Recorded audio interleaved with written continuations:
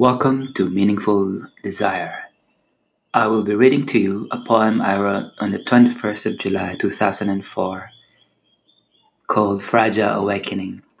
It's a reflection of an inner space interactive sourcing session where I was a client, which I had back in the day in Mortdale, which is a suburb in Sydney. Yeah, so you will hear in the poem what I experienced, the things I felt, the things I perceived during this inner space interactive sourcing session. It's a bit like past life regression session, but it's more than that. It's really about sourcing what's in my psyche. Enjoy.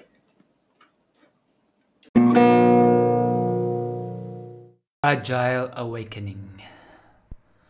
Not in my heart, sins of the father, slither, abandonment by the mother. Pussy little boy rears its big ugly head.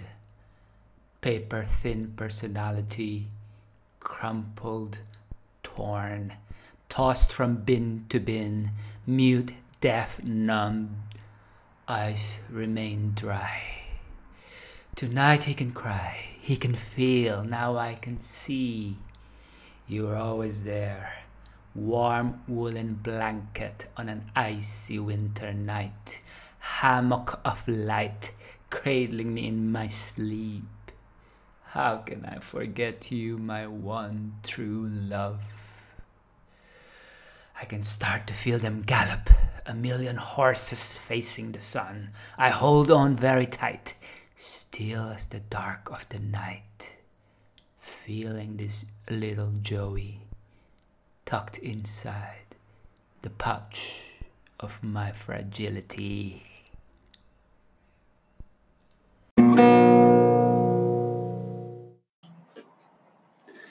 Listening to the poem again reminds me of this power of vulnerability. You know, there's a difference between exposure and vulnerability. Exposure means that I've been exposed by someone else, so it wasn't my choice to reveal stuff. But when I choose to be vulnerable, I'm the one who opens up. Then there's a power in that. There's a beauty in that. There's something strong about it. It's like I am laying open myself to the world. And I guess that's what most writers do, what most artists do. And I feel it's very innate. I just visited a friend who has this really big dog. You know, this dog could maul me if he wanted to, but when I see the dog, she would lay on her back and expose her underbelly, the most vulnerable part of her body. She would expose that to me so I can scratch it and hold it.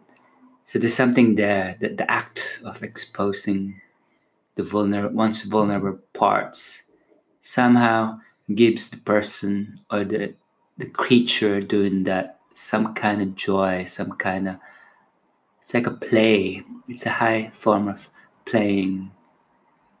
Yeah, and I see that also in when cats play or when dogs play with each other where they do bite, they pretend bite each other's necks. If if that wasn't a play, then they could really get hurt. But they know that they trust the other person, the other creature they're playing with, and because of the trust, they're willing to expose. Yeah, so that's the thought that came to me after hearing myself read this poetry I wrote back in 2004. And there's something about doing this.